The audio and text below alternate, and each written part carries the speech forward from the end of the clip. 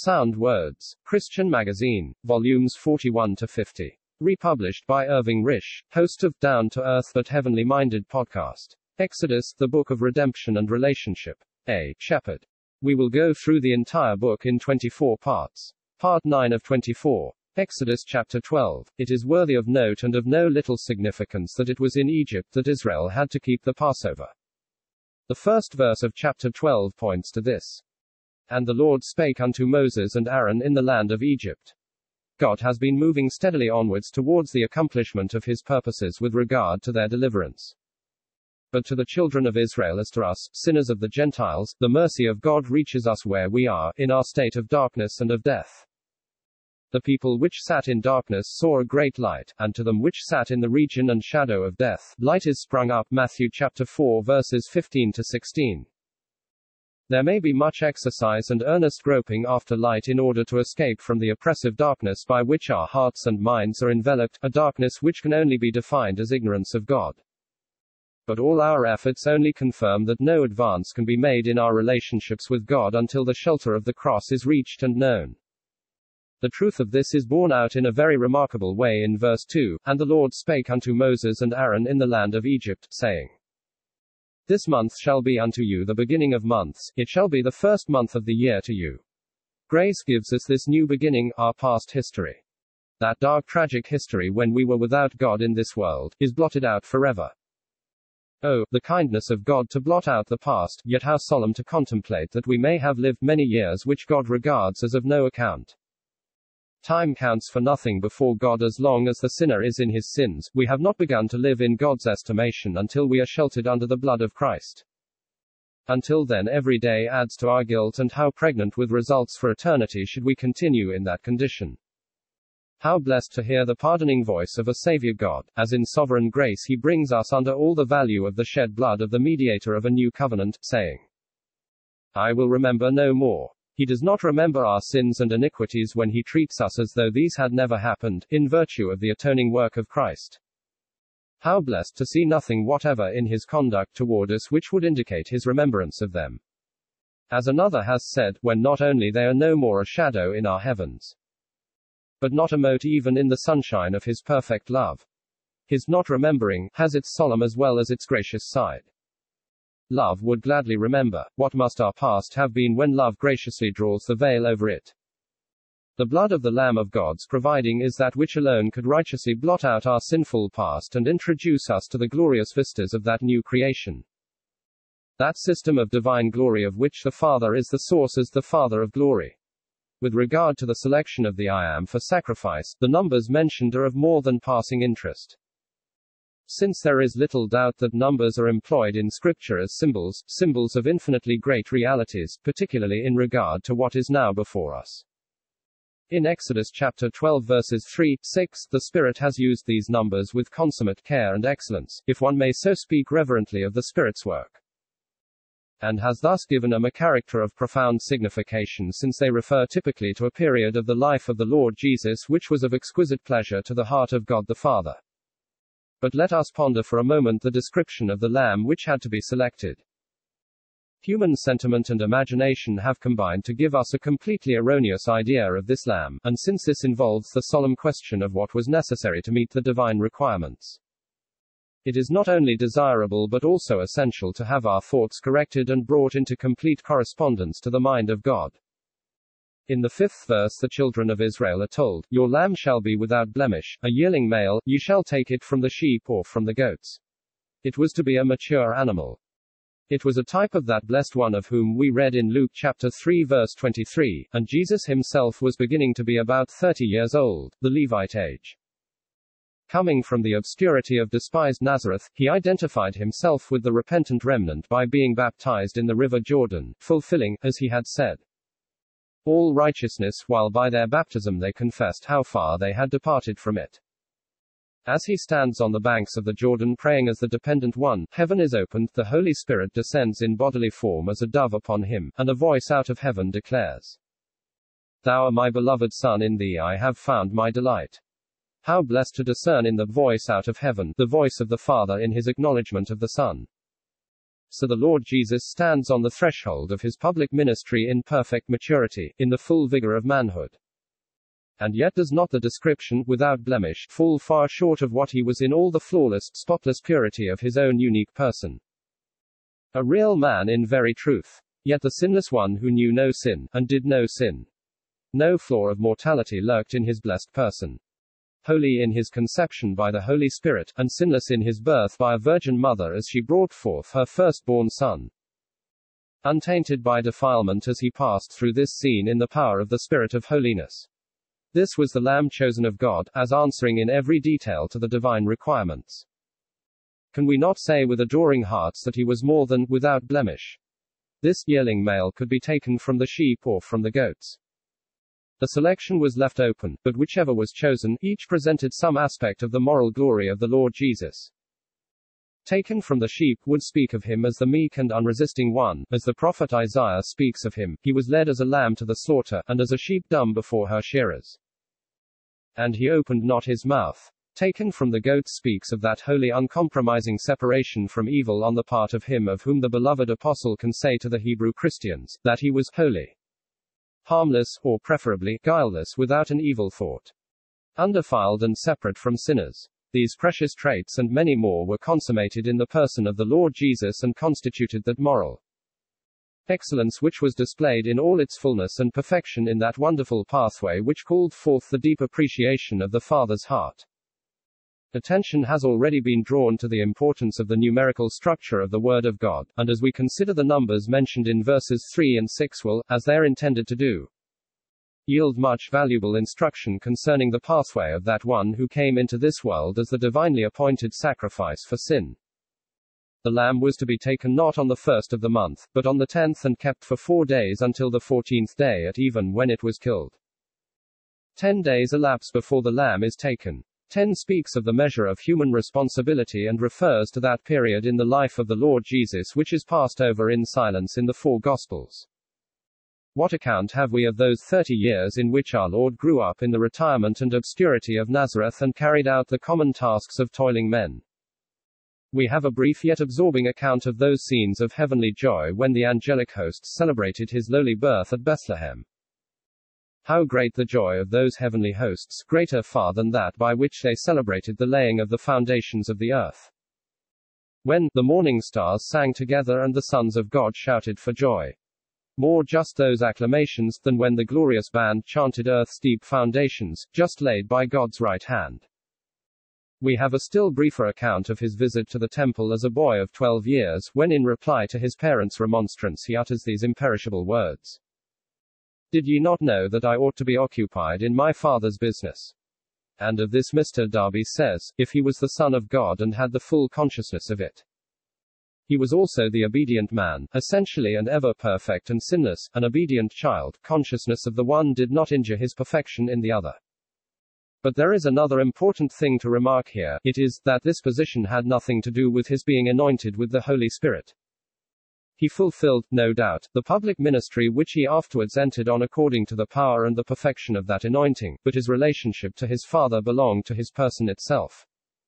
The bond existed between him and his Father. He was fully conscious of it, whatever might be the means or the form of its public manifestation, and of the power of his ministry.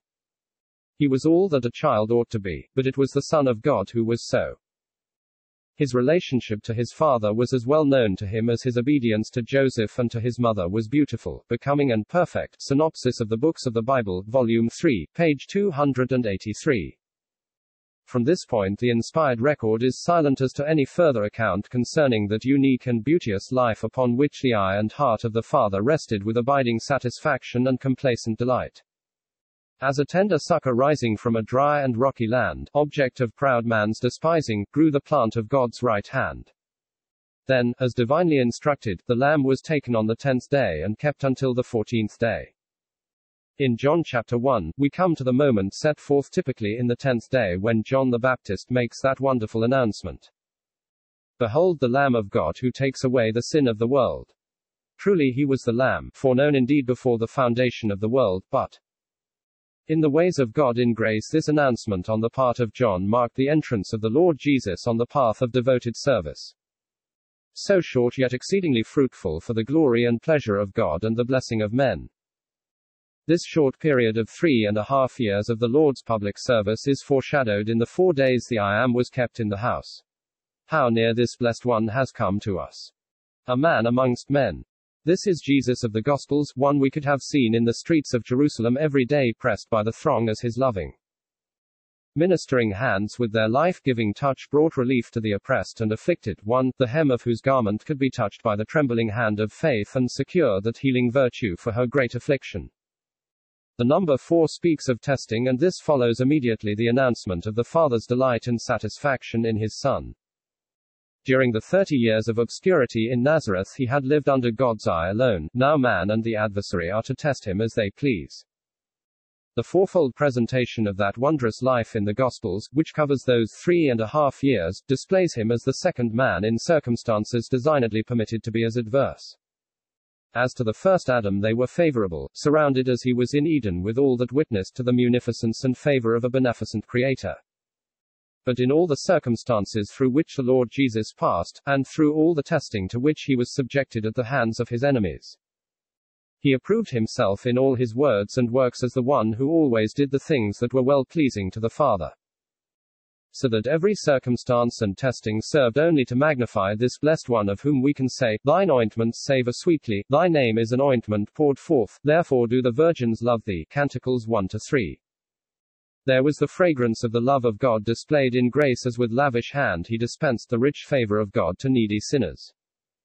How sweet was the savor of his ointments to the Syrophonicon of Mark 7, to the woman of Luke chapter 7, and to the woman of John 4. His name conveys all that he is in himself. And if we do not know who he is, how can we rightly estimate all these precious features and excellencies and perfections that may be seen in him? This then is the one who is none other than the Lamb of God's providing. At the end of these 4 days, the Lamb was slain. On the 14th day. How full of meaning is this 14th day for the Passover, a number compounded of the number of testimony, 2, and that which speaks of divine and perfect workmanship, 7. How suggestive of that perfect work which is the great subject of God's testimony. The blood of the unblemished and unresisting victim was to be put on the doorposts and on the lintel of the houses in which they eat it, in accordance with the divine prescription. The blood was for the eye of God alone. And I will go through the land of Egypt in that night. And the blood shall be for you as a sign on the houses in which ye are. And when I see the blood I will pass over you. It is God whom sin has offended, it is to him that the blood of atonement speaks. There is no reference to the state of the people. Their sole concern was to sprinkle the blood according to the prescribed manner, which through the obedience of faith brought them under the sheltering power of the blood according to God's estimate of it. How blessed to dwell on the words of the beloved apostle in Romans chapter 3 verses 24-26. Being justified freely by his grace through the redemption which is in Christ Jesus, the one whom God has set forth as a mercy seat through faith in his blood, for the showing forth of his righteousness at the present time, so that he should be just, and justify him that is of the faith of Jesus. No doubt this has reference to the twofold work on the great day of atonement, here and in Romans chapter 4 verse 25. But it demonstrates in a very profound way the infinite value to God of the blood in all its abiding efficacy, in virtue of which the righteousness of God is manifested, by faith of Jesus Christ towards all and upon all those who believe. Romans chapter 3 verses 21-22. While the blood was their sure and effective shield from the hand of the destroyer, inside they were to feed upon the Lamb. All was the provision of his love, the blood to shield them, the flesh to sustain them in that path with God upon which they were now entering.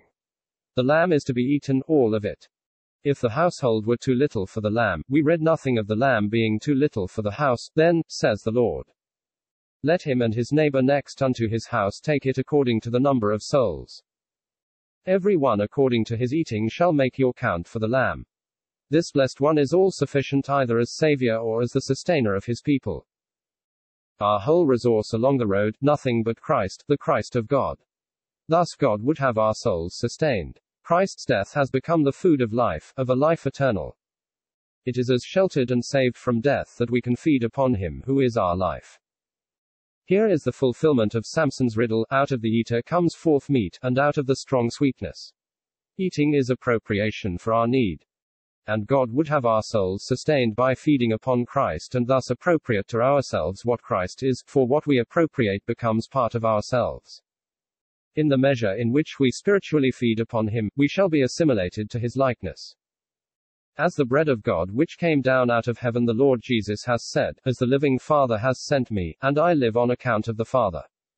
He also who eats me shall live on account of me." John chapter 6 verse 57. In the measure in which we spiritually feed upon Christ, our lives will bear the impress of those supremely beautiful lineaments of the life of Jesus. We will now consider the mode of eating the lamb. "And they shall eat the flesh in that night, roast with fire, and with bitter herbs, or bitterness, shall they eat it. Eat not of it raw, nor sodden at all with water, but roast with fire, its head with its legs, and with the pertinence thereof." How entirely out of communion are the thoughts of men with the mind of God, in speaking of the death of Christ as merely that of a martyr, apart from any reference to its atoning worth. But roast with fire ought to destroy the dangerous dreams and delusions engendered by the false theorizings of men with regard to the sacrificial work of the Lord Jesus. This solemn expression tells of the manner in which God has dealt with the question of sin. Fire speaks of the holiness of God expressed in judgment. So in the lamb roast with fire, we see in type, the Lord Jesus, personally exempt from sin and its penalty, yet as our sinless, unblemished substitute exposed to the full, intense and searching action of the fire. The judgment of God expressed in wrath against sin. The Holy One, who knew no sin, was made sin for us that we might become God's righteousness in him. 2 Corinthians chapter 5 verse 21. They were not to eat of it, raw nor boiled at all with water. Nothing was allowed to hinder the action of the fire. The Word of God, as typified in the water, which was his constant delight and whose life in its entirety as the wholly devoted and obedient man was regulated by it, was not allowed to soften nor enfeeble the sense of divine wrath which pressed in upon his holy soul. Who can measure the depths of his suffering as he speaks of being laid in the dust of death and cries in the deep anguish of his spirit, my God, why hast thou forsaken me? Be not far from me, for trouble is near, for there is none to help." Psalm chapter 22 verses 1-11.